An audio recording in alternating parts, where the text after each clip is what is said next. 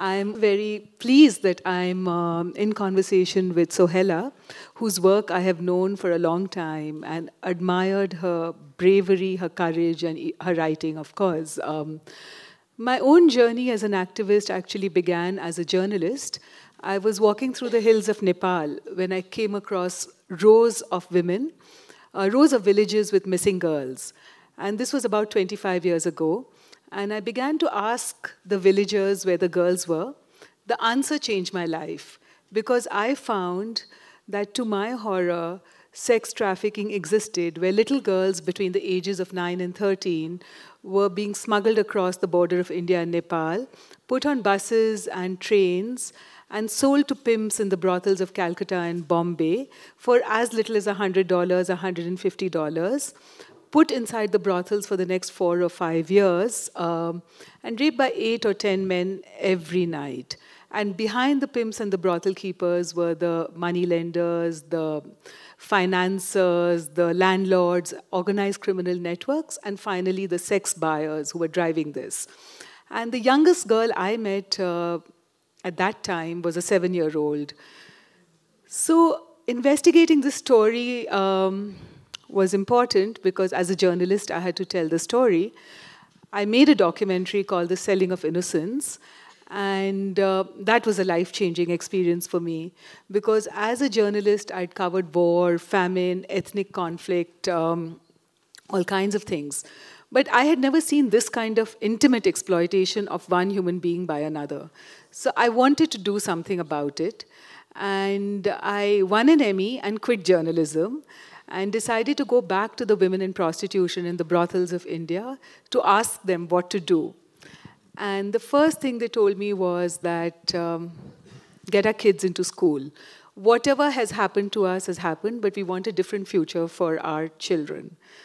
So I said, fine, but I'll talk to the principal, I'll raise some money for the tuition, that should be enough. So they said, no, it has to be done systematically and continuously. Let's create an organization. That was a bit daunting to me because I didn't know how to do it. I wasn't a doctor, I wasn't a lawyer, I wasn't a social worker. I didn't know how to make a business plan. So I asked the women, I sat on a straw mat on the floor and I asked the women, I said, what are your dreams?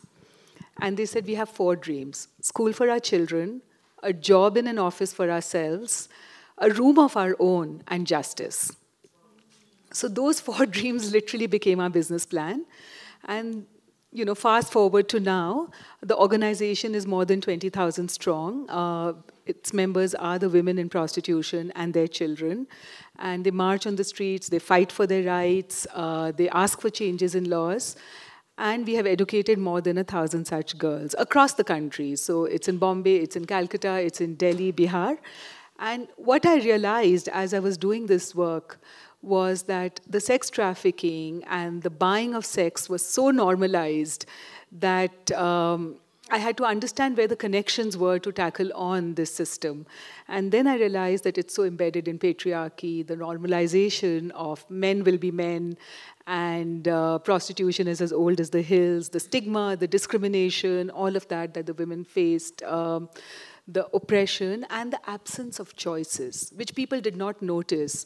So very often people would say, oh, these women want to be in prostitution.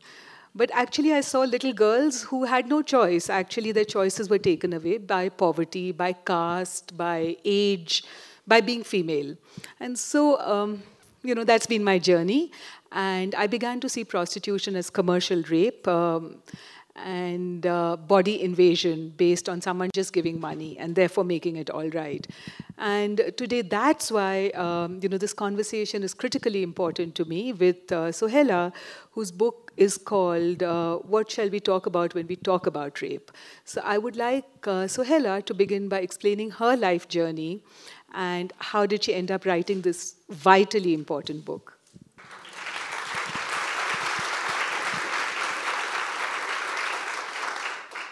In this time where things are so polarized in both our countries, it's really important for people like us to have conversations because we're both feminists, we both believe in the power of women, and yet here we are. We have fundamental disagreements, Ruchira and I. I do not agree with her philosophy of her organization, and yet here we are together, and there are many things we do agree on. So I hope that that's a model for people being able to talk with people that they disagree with. So I was a teenager. I was 17 years old, and I had just graduated high school. My parents had recently moved to America. And between high school and college, I went home for the summer with my father and grandmother. And that summer in Bombay, I went out for a walk one evening with a friend of mine, and we were abducted by 4 armed men who took us up the mountain and wounded us very badly. They all raped me, they hurt us, broke some bones, threatened to kill us, and they were armed, so we had to kind of do what they said. And at the end of a rather very long evening, they decided to let us go because I swore to them that I would never tell a soul what happened, which makes me feel very pleased to be here today because my book is now out in 9 countries.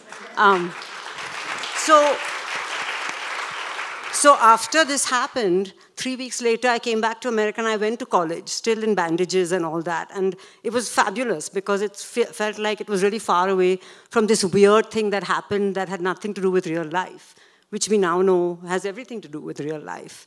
Then 3 years later, when I was a junior, I got a grant to go back to India to study rape in India as my senior thesis. And I kind of happily got on the plane and came home. I went home expecting to find lots and lots of rape victims to talk to and maybe some rapists who would talk to me. I was just completely naive. So I showed up at home. Nobody would talk to me. My uncle tried to molest me. And everyone I met said either that there was no rape in India or it happened only in very particular paradigms, like upper class to lower class. No one had what we know now to be true, which is that most rape actually happens with people just like you. My rape is actually a very atypical rape. I call it sort of the Bollywood rape, the rape that is kind of comforting for us to think about because we think it's out there, it's monsters, but it's not. So I, at age 20, was rather indignant and outraged, as one does get to be at 20, and I found a feminist magazine in India and wrote a little piece saying that I was raped, I'm not ashamed, this is what I think of it, I'm not the criminal they are, and I sent in my photograph with that, and they published it.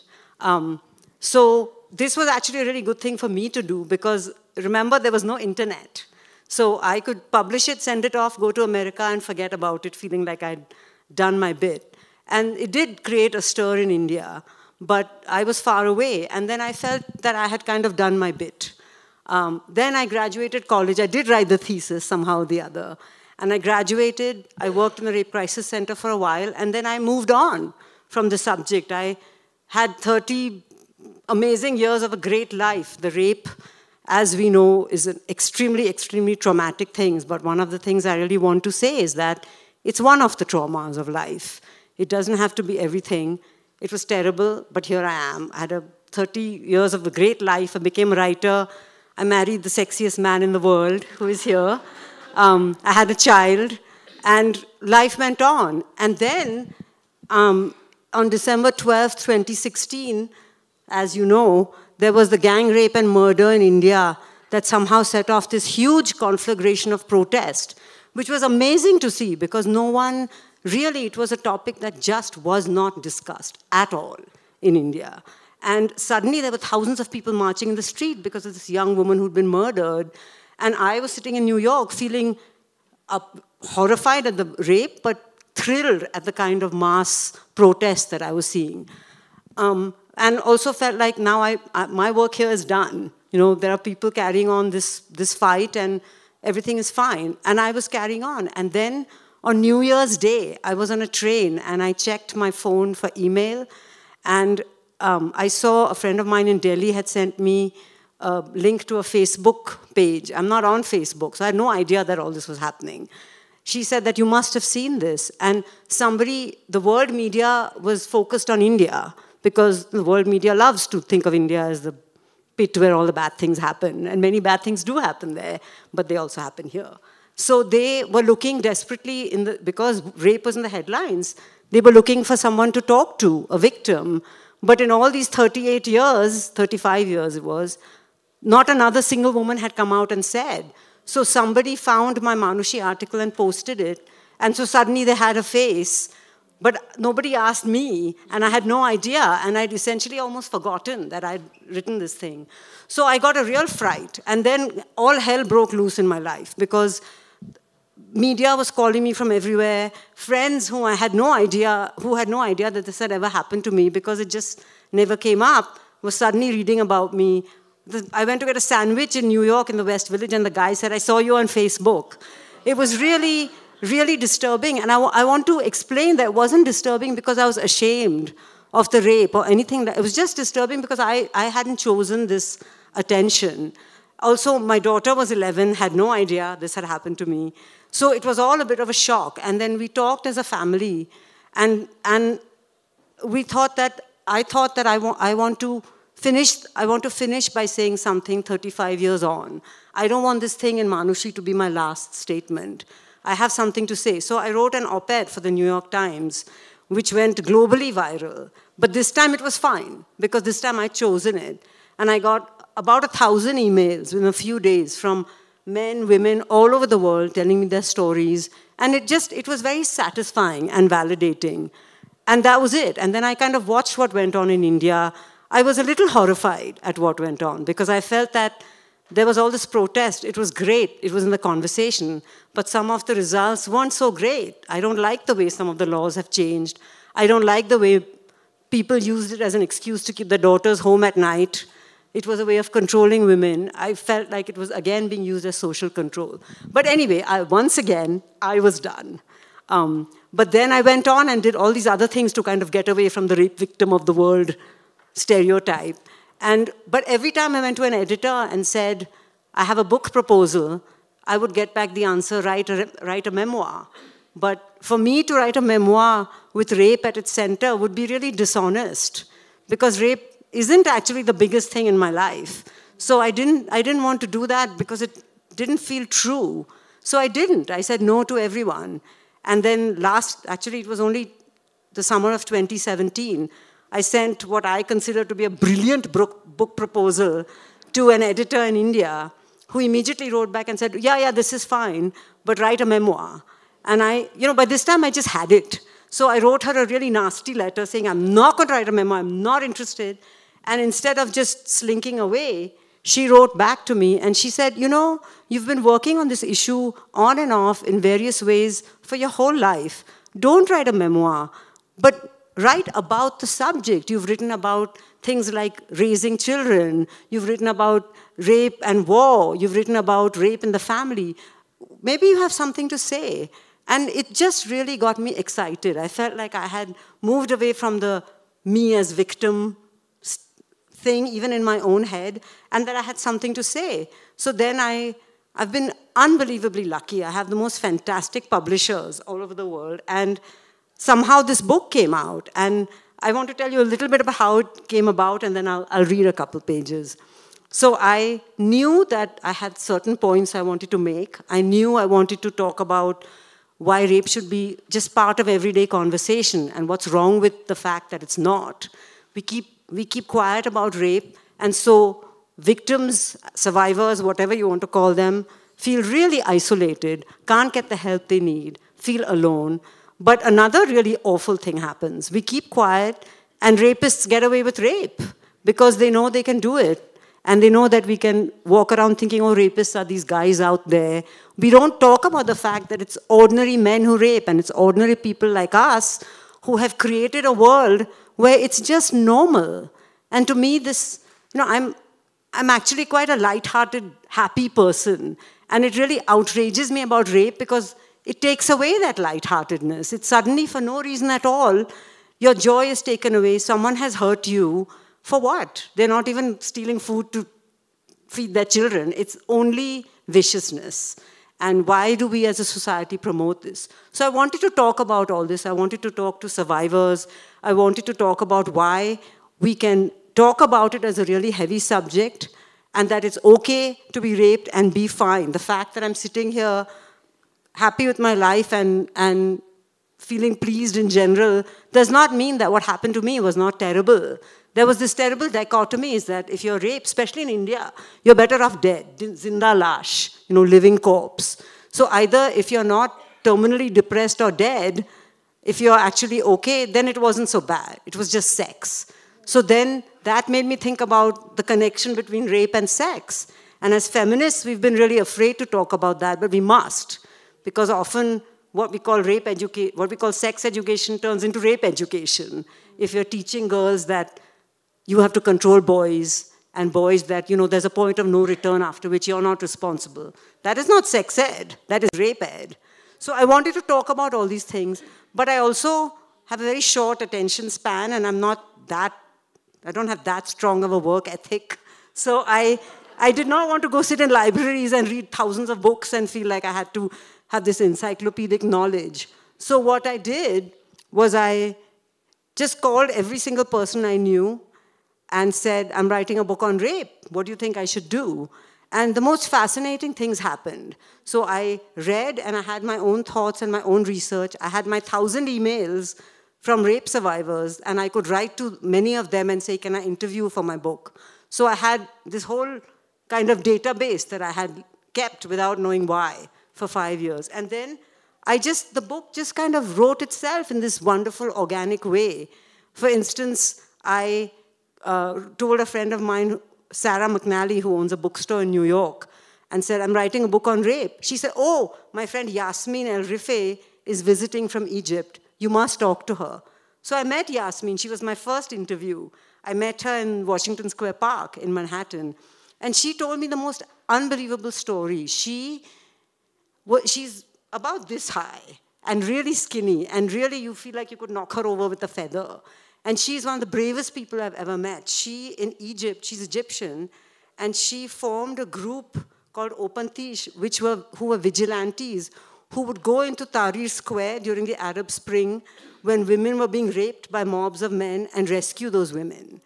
So then I knew I had to write a chapter on heroes, which hadn't occurred to me. I called a friend of mine in Australia who said, you're writing a book on rape. I just met this dentist, and this dentist specializes in treating victims of trauma. And that was so fascinating to me. So I tracked down this dentist in Melbourne, Australia, and we Skyped, and there's an entire chapter in my book about dentistry. So how is this connected to rape? So I just went where it led me and talked to men, women, trans women all over the world. I spent time in a brothel and discovered a bunch of sex workers who were way more liberated than many housewives. I just found all these surprises, and I just felt really inspired by people's courage. And I just got a chance to rave and rant about how we raise our children, about politics. And it was really heavy and intense, but it was really fun because people are amazing. So I want to just read a small bit. So this chapter is called Your Rape is Worse Than Mine. So I started with a quote from Kevin Powers, who's an Iraq war veteran who wrote a novel called The Yellow Birds. And he said, nothing is more isolating than having a particular history. At least that's what I thought. Now I know. All pain is the same. Only the details are different. I am sitting in a Mumbai suburb with Kalki Keklin, who is an Indian film star. And she is telling me about the sexual abuse she lived through as a child. I am aghast at what I'm hearing. I thank her for telling me her story and say I cannot imagine how she has come so far in working through it. I cannot conceive how awful it must have been. I can't imagine going through your experience, she says. I can't think of anything worse. There's something slightly unhinged about the scene. Two grown women, each insisting that the other deserves the prize for worst rape. Is one rape worse than the other? This is a ridiculous question. Why do we insist on ranking sexual assault? Survivors do it to our own discredit. I remember sitting in a support group and thinking to myself that my rape wasn't as bad as those of these other poor losers. No matter how many stories, no matter how many victims, I am always appalled afresh. It always sounds so terrible. Mine always seems more manageable. I'm not sure why we do this. It's a weird phenomenon that I have seen over and over. In my experience, only individuals do it. Put us in a group, and we humans are usually eager to claim the mantle of victimhood. Collective victimhood is well documented. But when it comes to sitting in a room on an August afternoon and talking about rape with a fellow survivor, I'm always aghast and appalled and convinced that the other person suffered more than me. Perhaps there's some defense mechanism at work. If someone else is worse off, suddenly what you're dealing with isn't so bad. It doesn't always work, of course.